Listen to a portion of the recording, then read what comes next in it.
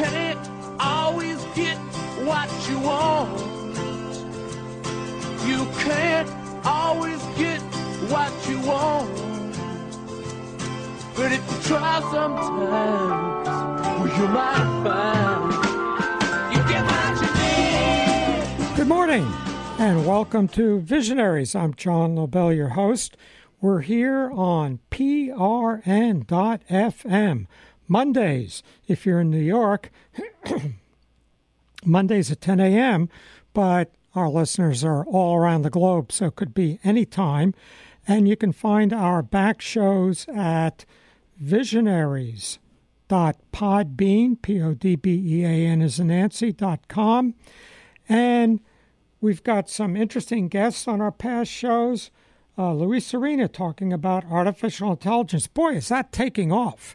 Has anybody tried Google Translate? So you grab a paragraph of text in English, put it in Google, it's translate.google.com, put the English text in, translate it to Chinese, and then who knows what that is, right? Unless you're Chinese. Then put the Chinese in and translate it back to English, and oh my God, it comes back as totally accurate literature. I mean, it really works. 6 months ago, it came back as gibberish, and you would spend hours trying to fix it. So Google has updated with neural nets its translation service for about 6 languages, and there's over 100 in there, so the others they're doing one by one. But this artificial intelligence stuff, like self-driving cars and, that's like apparently coming fast, like already there.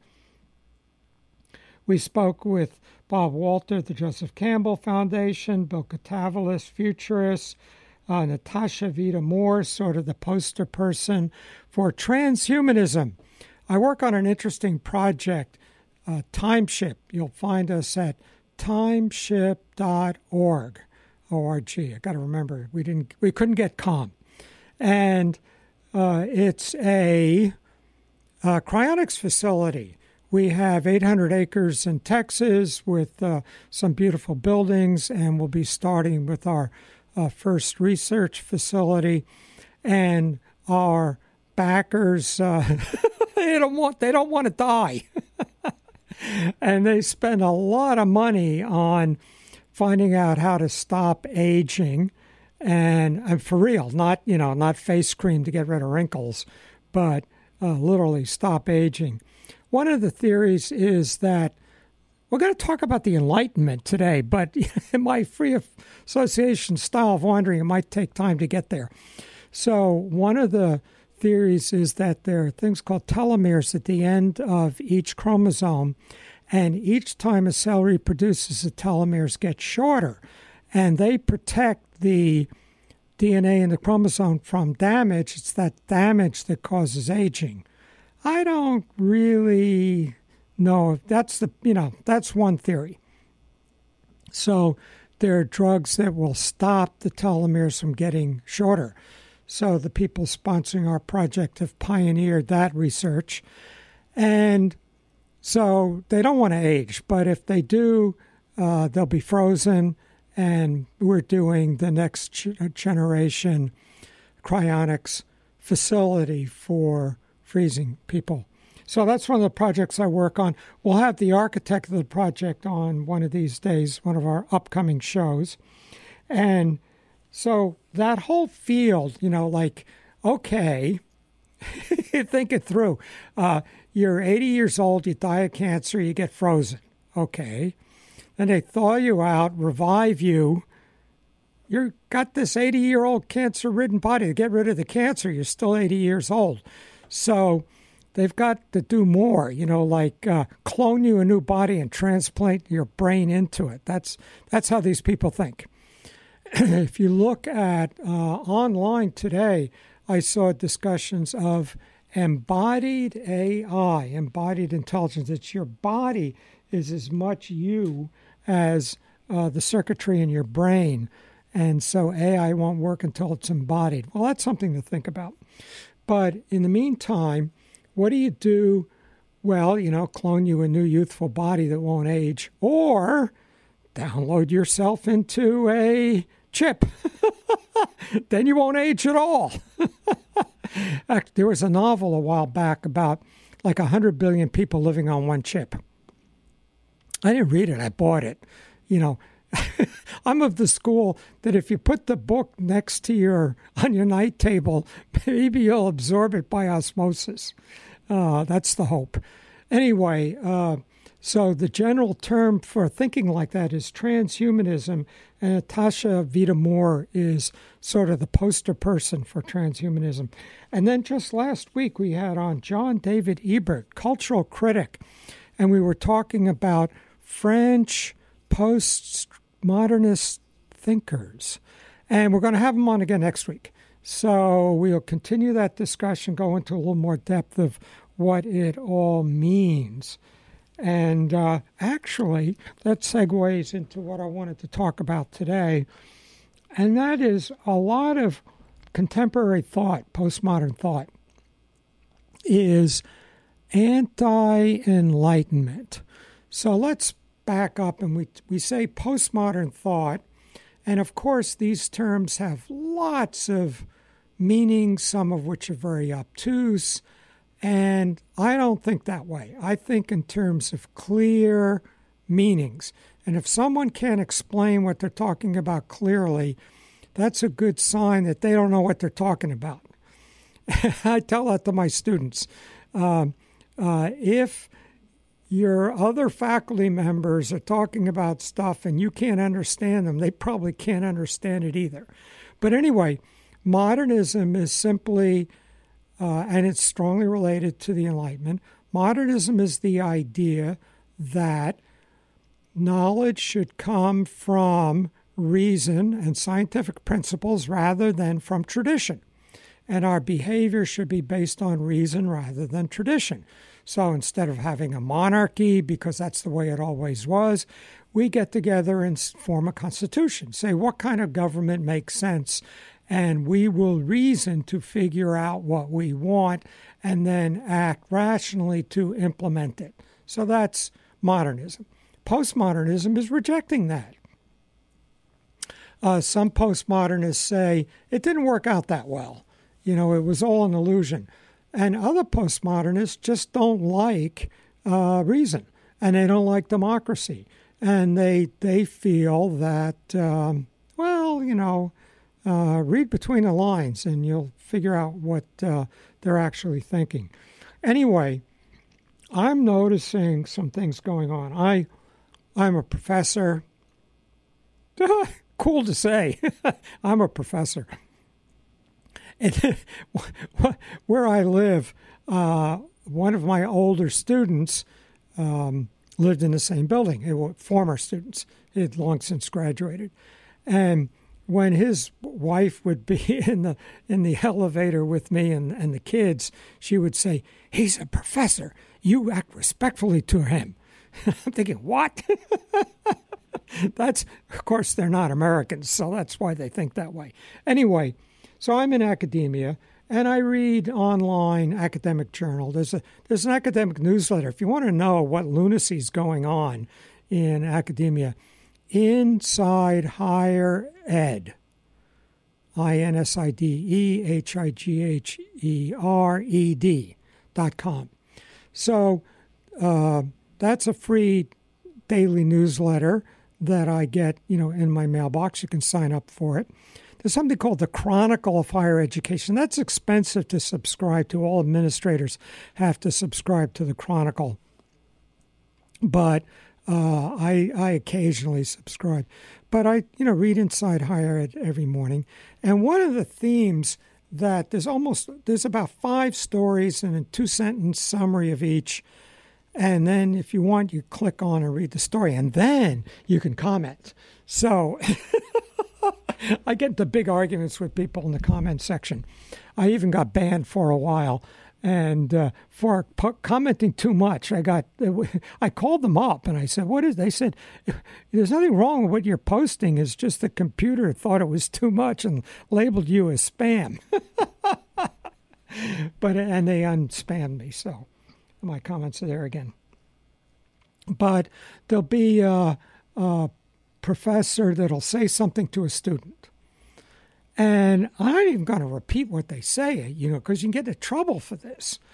So they'll say something to the student, and then a student will complain.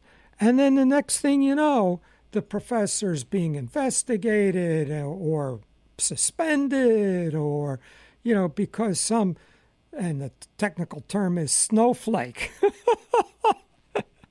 So, we have the baby boomer generation and Gen X and the millennials. Now they're called snowflakes.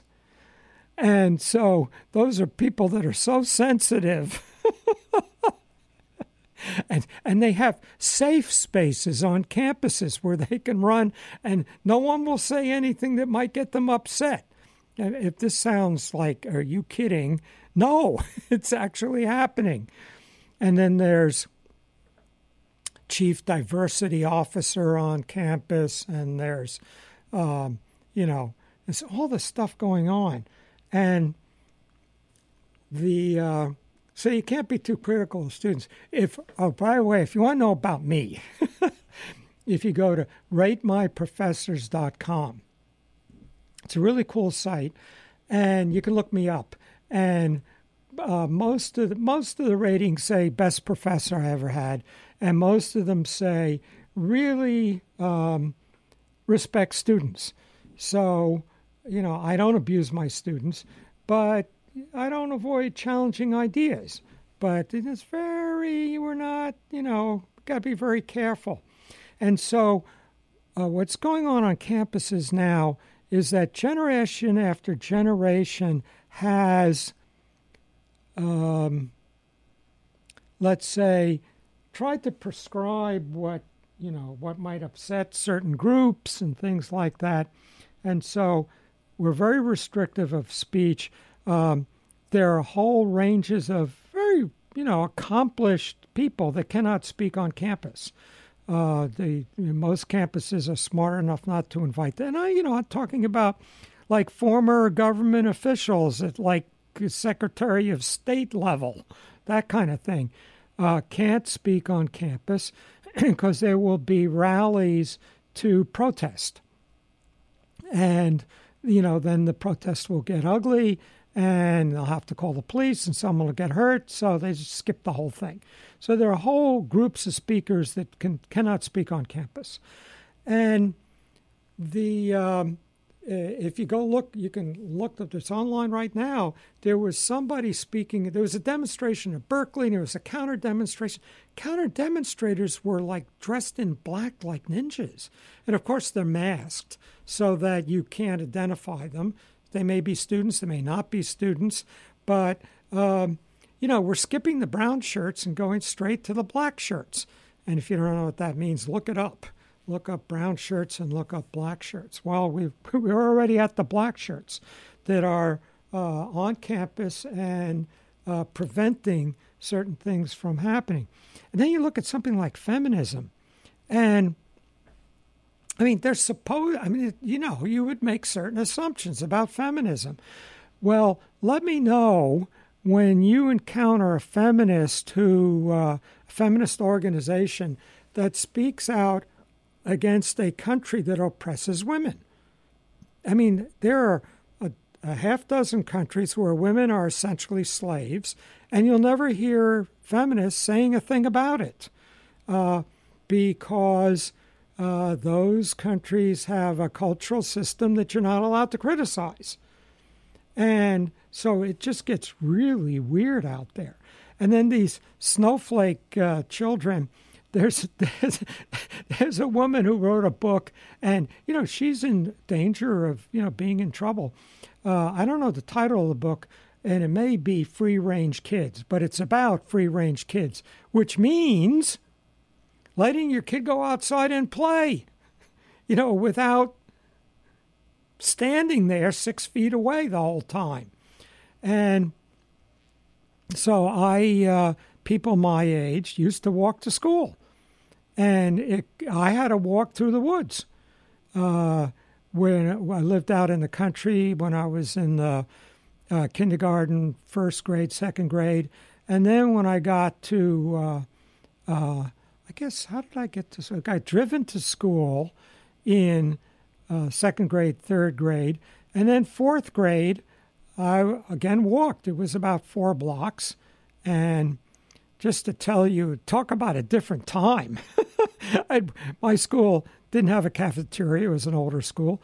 And a couple of kids would, bring food and eat in class.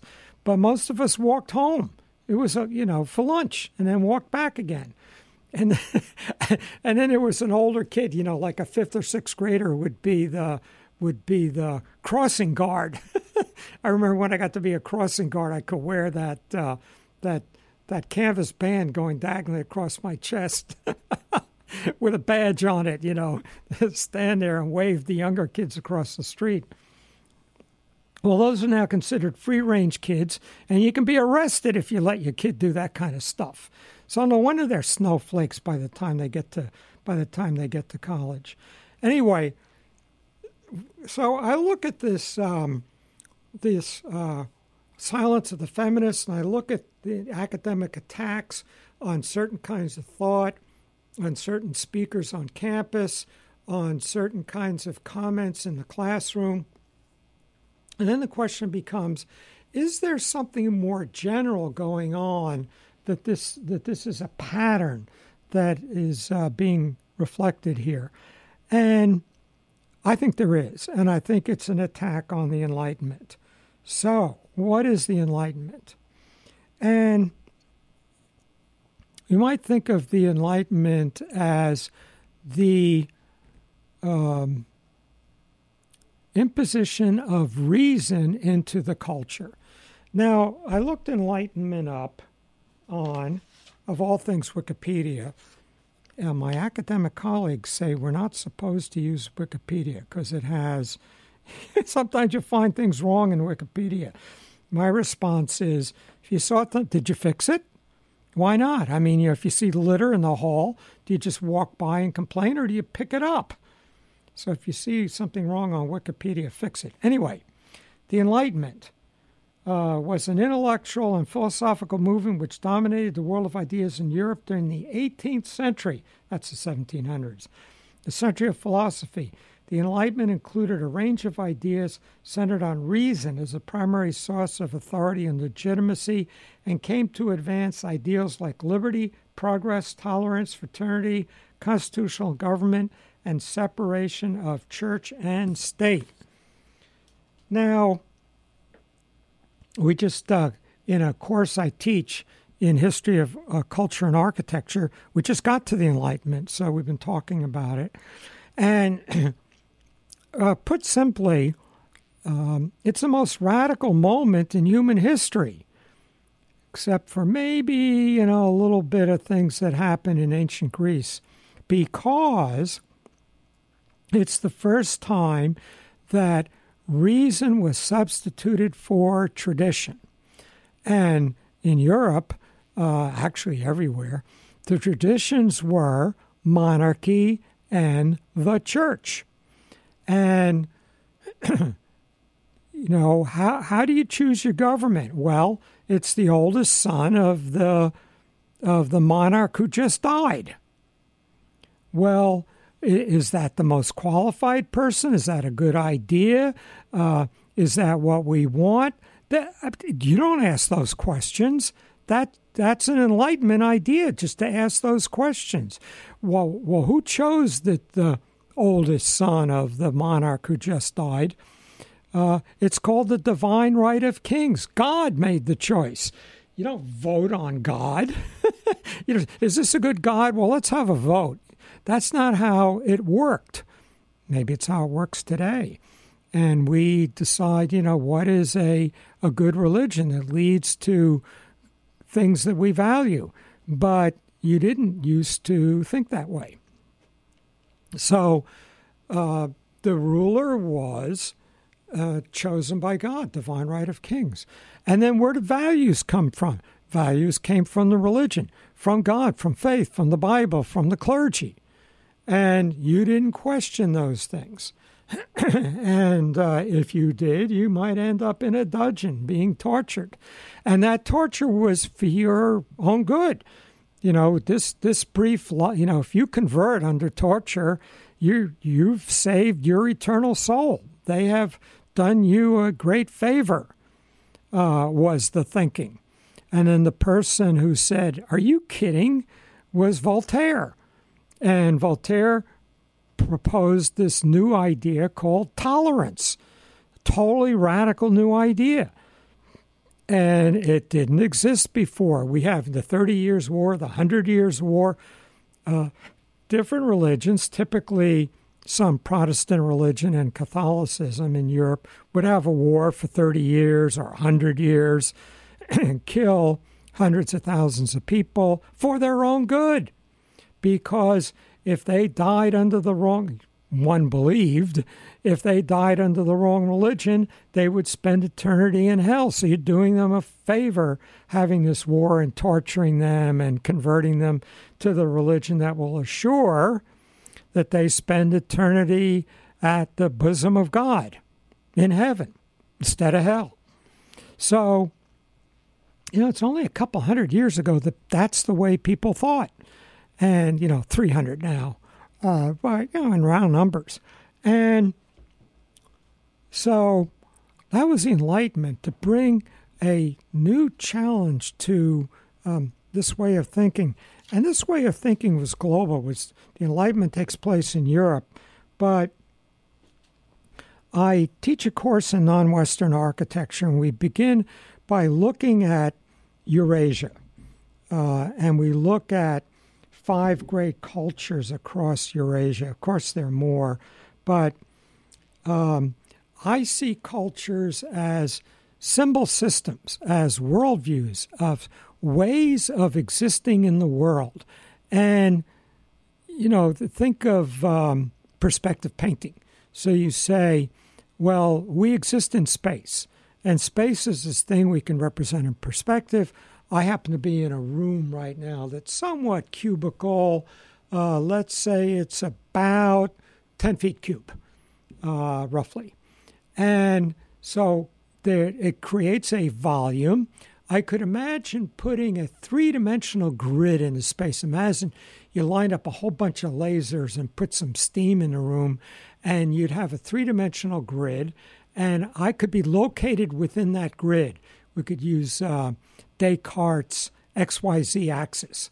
So if we pick one of the corners of the room, take it as our 0 point, and then we extend out our x-axis, our y-axis, and we count out feet or inches in each of these coordinates, and we can locate any point in the room. And we can move about in that space. So, so there's space and I exist in that space. That's a Western idea from the Renaissance. Greeks didn't think that way. Chinese didn't think that way. Just look at their art. Totally different. Ancient Greeks thought of that we were bodily wholes. You say, yes, bodily wholes in space. Well, they didn't see it as in space, just bodily wholes. And so their architecture was totally different. Their painting was different. And their mathematics was different. They could go up to x squared, but not x cubed.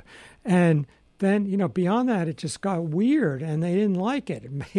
Imagine a Gothic cathedral, which is a very Western thing. An ancient Greek would feel nauseous in there. So each of these different cultures have these different senses of the world, different moral senses, different notions of what a human being is, and different notions of the physical makeup of the world. So I'm going to very much generalize and say that in ancient China and Japan, the underlying fundamental thing was the flow of all things, the Tao. We might say the flow of nature. And one should put oneself in accord with the natural flow of things. If you read Lao Tzu's The Tao Te Ching, beautiful book. And I've, spent many hours reading it. I teach it. But it's not a Western point of view. It's one that asks us not to resist this natural order of things.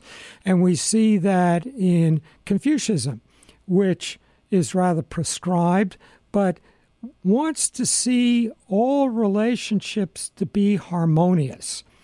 And what is the role of the daughter in relationship to the father, the subject in relationship to the emperor in relationship to the subjects?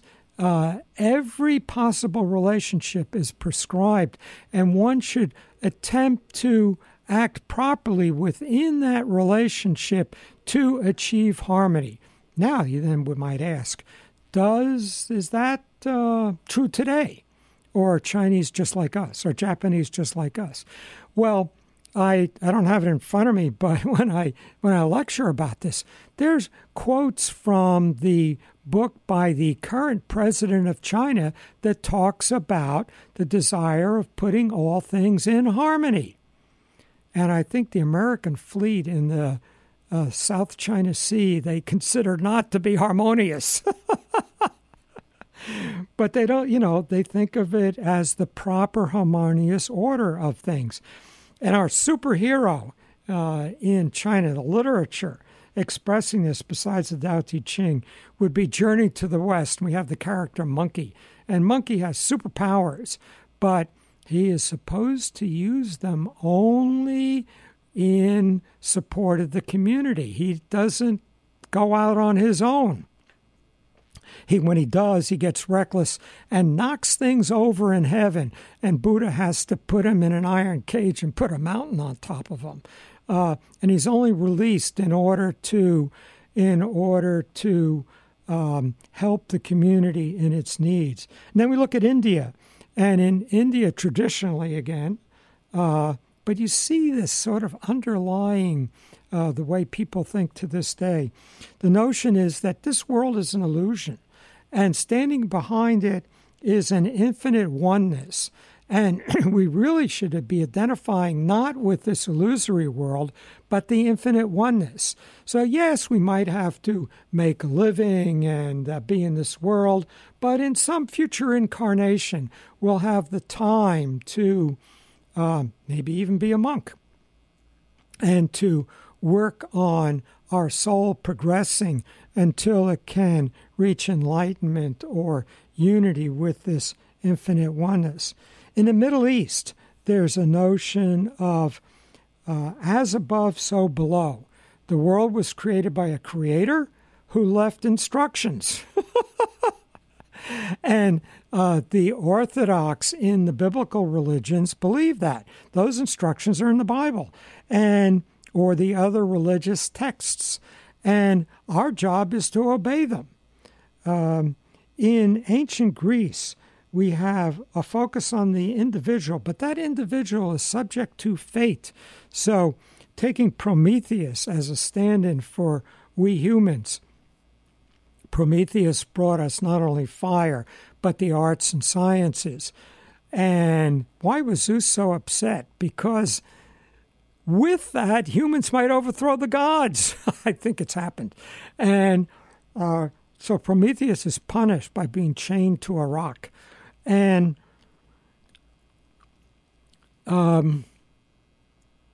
Prometheus rails against this fate, but accepts it.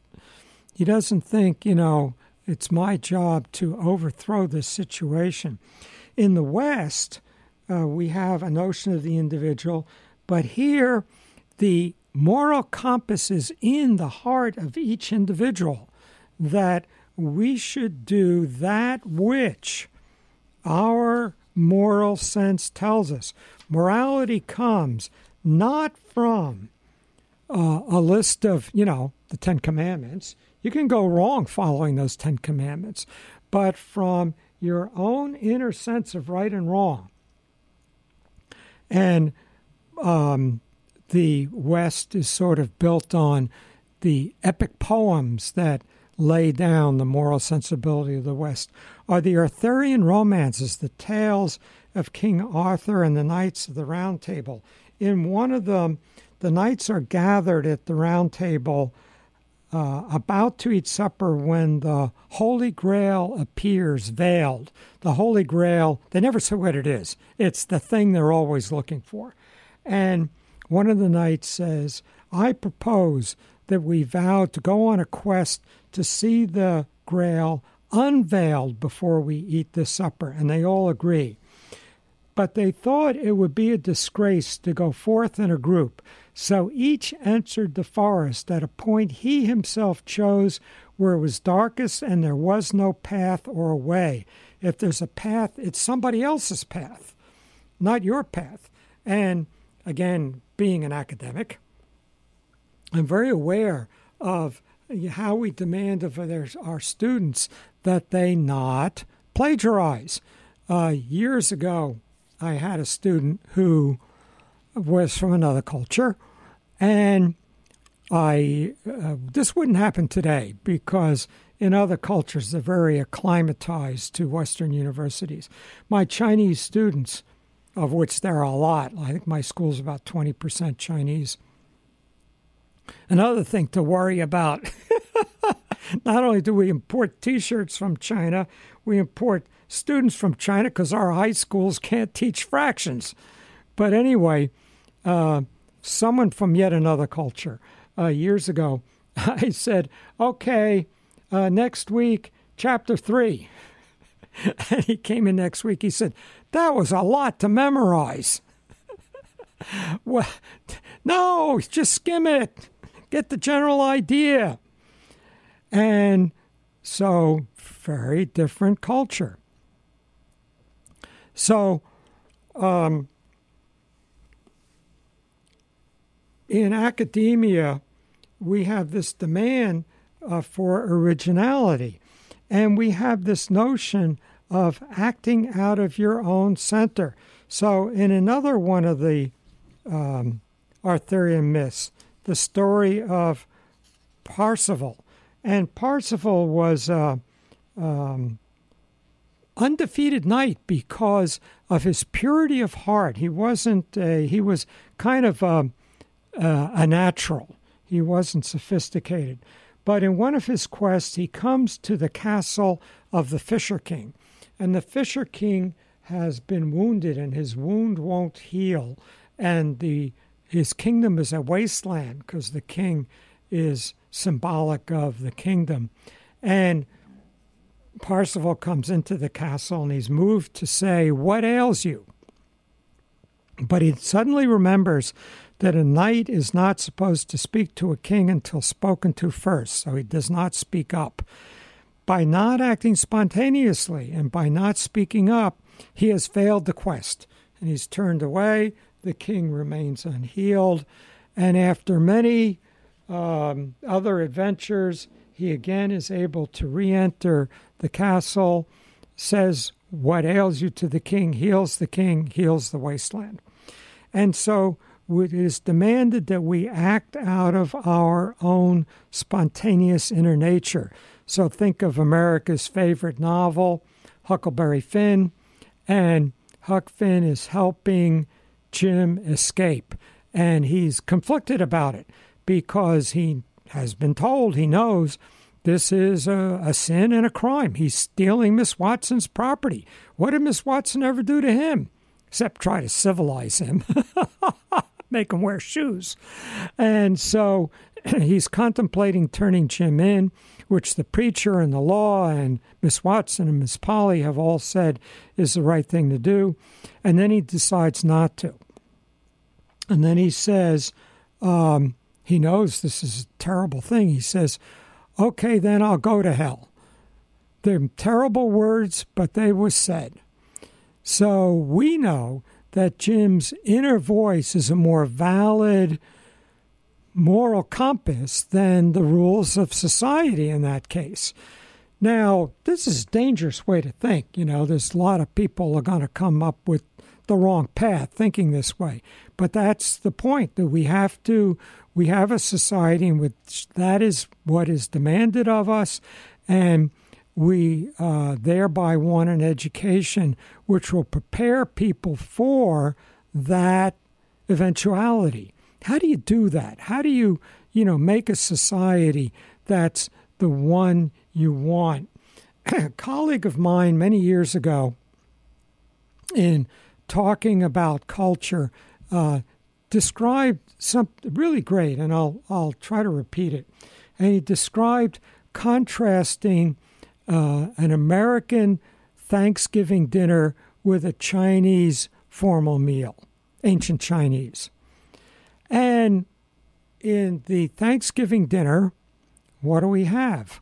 We've got, our natural pine wood dining table. Think of the Norman Rockwell painting. There's a big platter with the turkey, and it's this dead bird. It's all there. We took the feathers out of it, cut the head off, but other than that, there are the legs, there are the wings, there are potatoes, baked potatoes. These things came right out of the ground. You clean them, scrub them a bit, put them in the oven. There's broccoli, that stuff that, looks the same as it did growing out of the ground. And then there's wood paneling on the wall, and above the fireplace is a Kentucky long gun.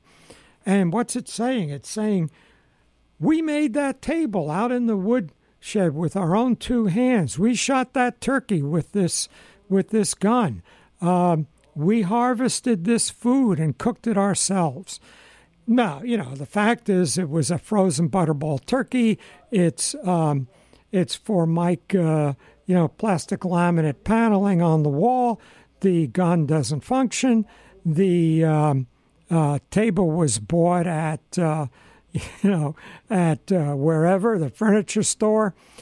But it's communicating to the kids that we, do things ourselves. And then, not anymore, because you can't fix a car anymore. It's all computerized. But let's go back a few years and imagine there's a hot rod out in the garage. Someone has a 1932 Ford. They've dropped a 58 Buick engine into it, and we put on 2 4-barrel carburetors, bolted in a transmission from a Pontiac. And so there's this real hands-on engagement with the world. What you want to do, if you get the opportunity, is go out to the wood shop. And are you going out to the wood shop again? And so you grow up with this kind of hands-on values. When China just started to open in the early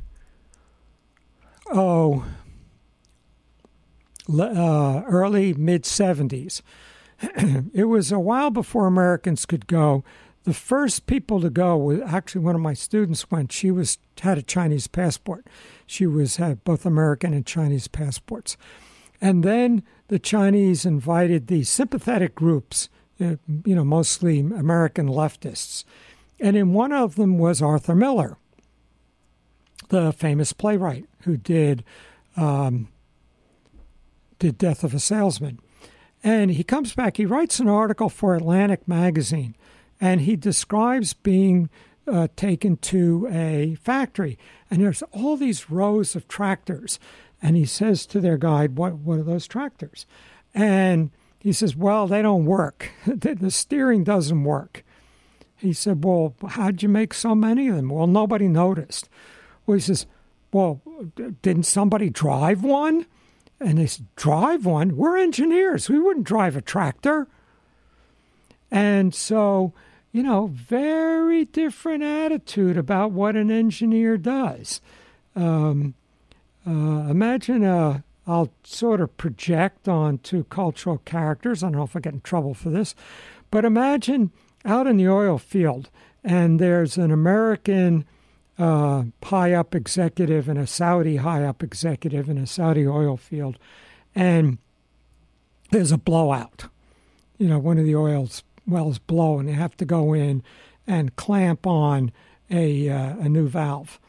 And the American executive's response might be, great. Let's get in there. Roll up our sleeves. I haven't been in the field for 10 years. This is really great. Let's do this. And the Saudi engineer's response is, let's get a Palestinian engineer in there to fix that. Let's get a Palestinian mechanic to fix that. I don't get in the spray of oil. I'm a Bedouin. We're royalty. So different cultural attitudes about the hands-on thing. What might the Chinese meal be in contrast to this American Thanksgiving? Well, the table might be black lacquered with 20 layers of lacquer on it, almost to a plastic mirror finish.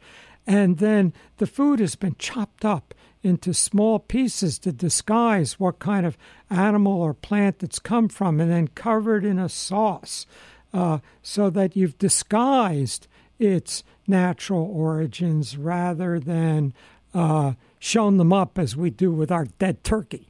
And so that it tells you the closer you are to nature, the lower down in the social scale you are. The further you are from nature, the higher up in the social scale you are. So our cultures can communicate these different things. And we've adopted this culture of the Enlightenment, of self-sufficiency, of using one's own reason, of thinking for oneself. Remember, one of the most important essays by Ralph Waldo Emerson is called Self-Reliance. And maybe for the past 20 years, we've been working against that. We've been trying to obliterate that. Our postmodernist thinkers maybe be very happy with these, shall we call them, snowflake children who have never been out playing on their own, who are don't think for themselves. I look at my students, and to exaggerate a little bit, I started teaching in 1969. 1968 was when it was really rough. The students had taken over the school. It was a total zoo. 1969, they were still running the school, but it was a little bit more organized. And they would let you know what they thought. And I would say to my students, what are you reading? And I'd learn things I didn't know about. I have my students today are fantastic. They're well-read. They can write. They are studious. But I don't hear any original ideas from them. And their professors stomp their originality out of them and just get them to conform. And so there are these older values. I'm going to read something that I put together a while back, and some interesting figures. Rainier Maria Rilke in Letters to a Young Poet. There is only one way. Go within. Search for the cause. Find the impetus that bids you write. Put it to this test. Does it stretch out its roots in the deepest place of your heart? And I won't go on because I'll do some more, but you can look these up. They're in my book, Visionary Creativity, but if you just go to quotes, Rilke, or James Joyce in Portrait of the Artist as a Young Man has Stephen Dedalus, his alter ego, say, I will tell you what I will do and what I will not do. I will not serve that in which I no longer believe, whether it call itself my home, my fatherland, or my church. And again, he goes on. Martha Graham writes, there is only one of you in all time. This expression is unique, and if you block it, it will never exist through any other medium, and it will be lost. And then Steve Jobs, in his famous Stanford commencement address, if you haven't read it, look it up. I don't know if they have a recording of it. I better check YouTube. But it's widely published. Just put a Steve Jobs Stanford address. This is a graduation address he gave. You've got to find what you love. And that is as true for your work as it is for your lovers. Your work is going to fill a large part of your life, And the only way to be truly satisfied is to do what you believe is great work. And the only way to do great work is to love what you do. And again, it goes on. So this is a culture that we once had. And I'm wondering if we still have it, if that's what we're teaching. And you would hope that what you would provide students is the tools to think for themselves rather than what to think. And I would hope to expect from my students, things I hadn't anticipated, things that had never been thought before, things that they are originally thinking. And so there was this unique culture, I'm going to call it the West, which is, not maybe the best term.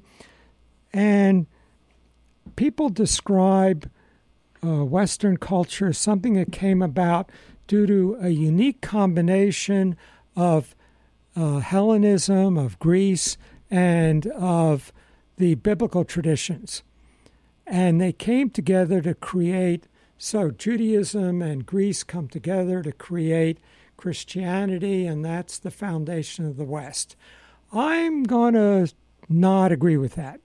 That Christianity is an invading Middle Eastern religion of authority, and that's not native to the European and later American souls, and that something unique happened around 1100 A.D., and it began with those Arthurian romances and the Gothic cathedrals, and it had announced a totally new approach to the world. So, for example, in 1107, we get a book called Natural Questions by Adelard of Bath, and in it he says that the way we can know the world is through natural causes, that we need natural causes to explain natural phenomena, not supernatural causes, that we have to avoid supernatural causes, and nature is a closed system. Matter can neither be created nor destroyed, and we should only rely on experiment and not authority.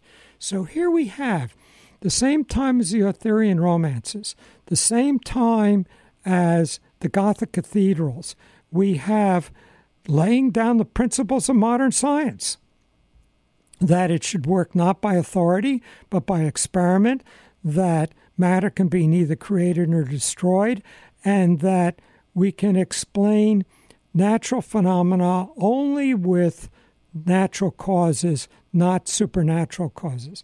Now that doesn't, you can't prove that. You can always say, supernatural causes cause that. How would you disprove it? You couldn't. But if you lay those down as your postulates, you then get modern science, which has been pretty successful.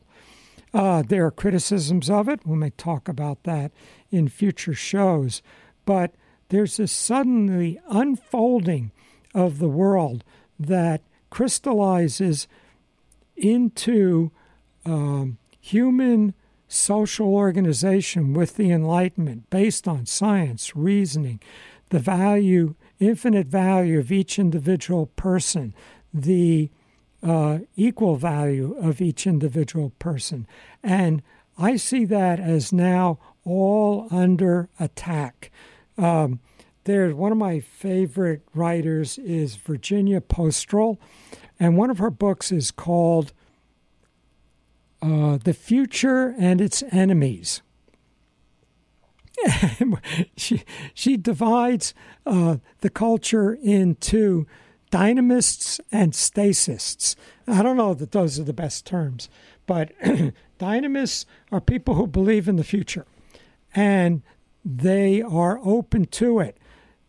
And that's not easy. We don't know what the future's going to bring. dynamists say, bring it on.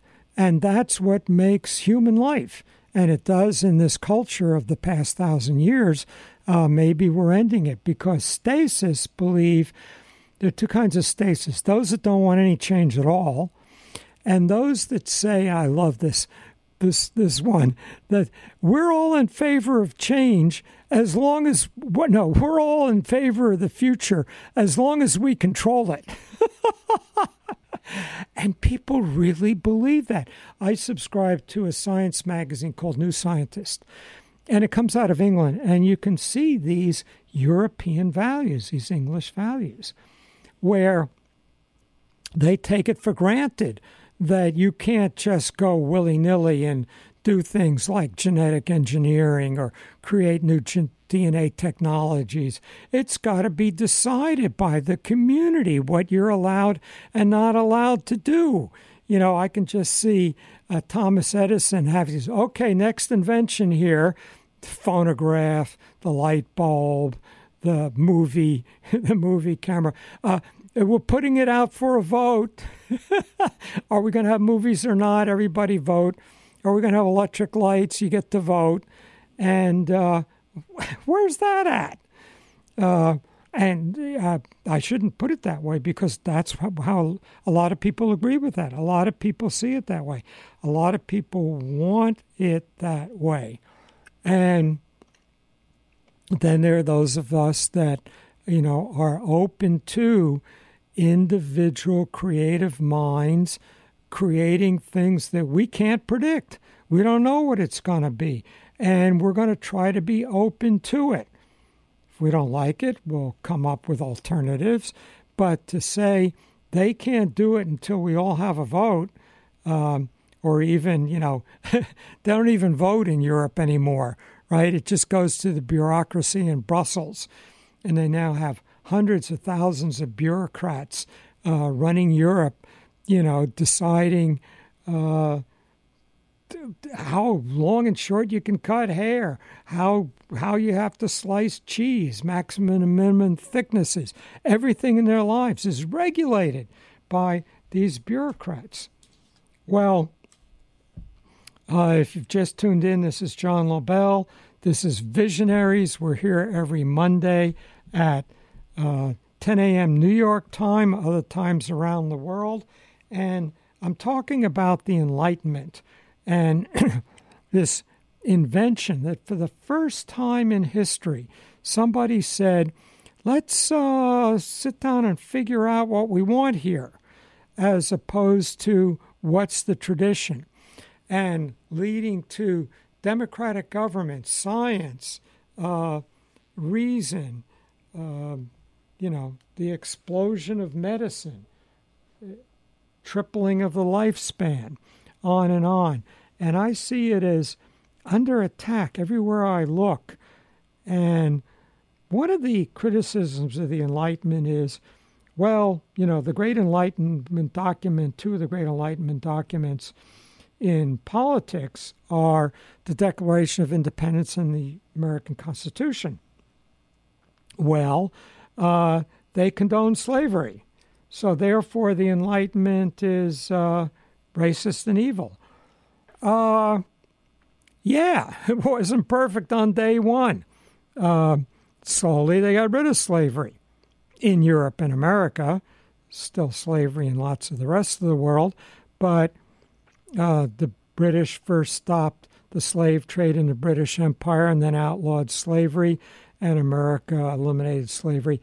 But then you ask, what's wrong with slavery? And you say, well, it's, a violation of fundamental human rights. Well, who says? That's an Enlightenment idea. So to say we should overthrow the Enlightenment because it wasn't perfect on day one. It had bad things like women weren't equal citizens, women couldn't vote, we had slavery. Well, the Enlightenment embedded all the values that changed that said that's not right, to say we got to fix that. So people today who say, we just want to improve on the Enlightenment, it was incomplete. I I'm suspicious of that. It's usually, when I look further, I find that it's a subterfuge for something else. They really don't like it. I remember some editorials in the New York Times a couple of years ago. There started to be, even before Trump, there started to be this growth in populism and an attack on elitism. And there was an editorial in the Times that said, well, if you were having brain surgery, you wouldn't want, some average slob operating on your brain. You'd want some elite surgeon who went to an elite school and is at an elite hospital. Well, there's a form of argument called a straw man. You're attacking something that's not there. And yeah, of course. But that doesn't mean that, the New York Times starts with that. But what they really mean is, since we're the New York Times, our opinions are more valid than yours because we went to elite colleges and we went to elite graduate schools and we work for an elite institution. Well, to coin a phrase, phooey on them. I don't see it that way. This elitism is really part of a program, I think, of wanting to return an aristocracy. There's this. We notice that the richest counties in the United States are all around Washington, D.C., that government workers are paid twice as much as workers in the private sector for doing the same kind of work. Some group of people have hijacked the place and taken it over. It's not just the billionaires who buy themselves congresspeople, of which there are some great shows on this station. Boy, PRN does a really good job of covering corruption in the government, but it's everywhere. All these people that think that think they should be running things, think they should be telling us what to eat. And so, that elitism, I think, is part of the anti-Enlightenment, part of an attack on the democratic rational values. We all can think, not just the ones that went to Ivy schools. And God forbid we should have access to information, be able to think for ourselves. So listen, it's getting time to wind up. And next week we're going to have back John David Ebert. We're going to talk about more about the French post-structuralist thinkers. And this has been John Lobel. This has been Visionaries. Catch us every Monday on prn.fm and find our back shows on visionaries.podbean.com. So, see you again next Monday and have a great week.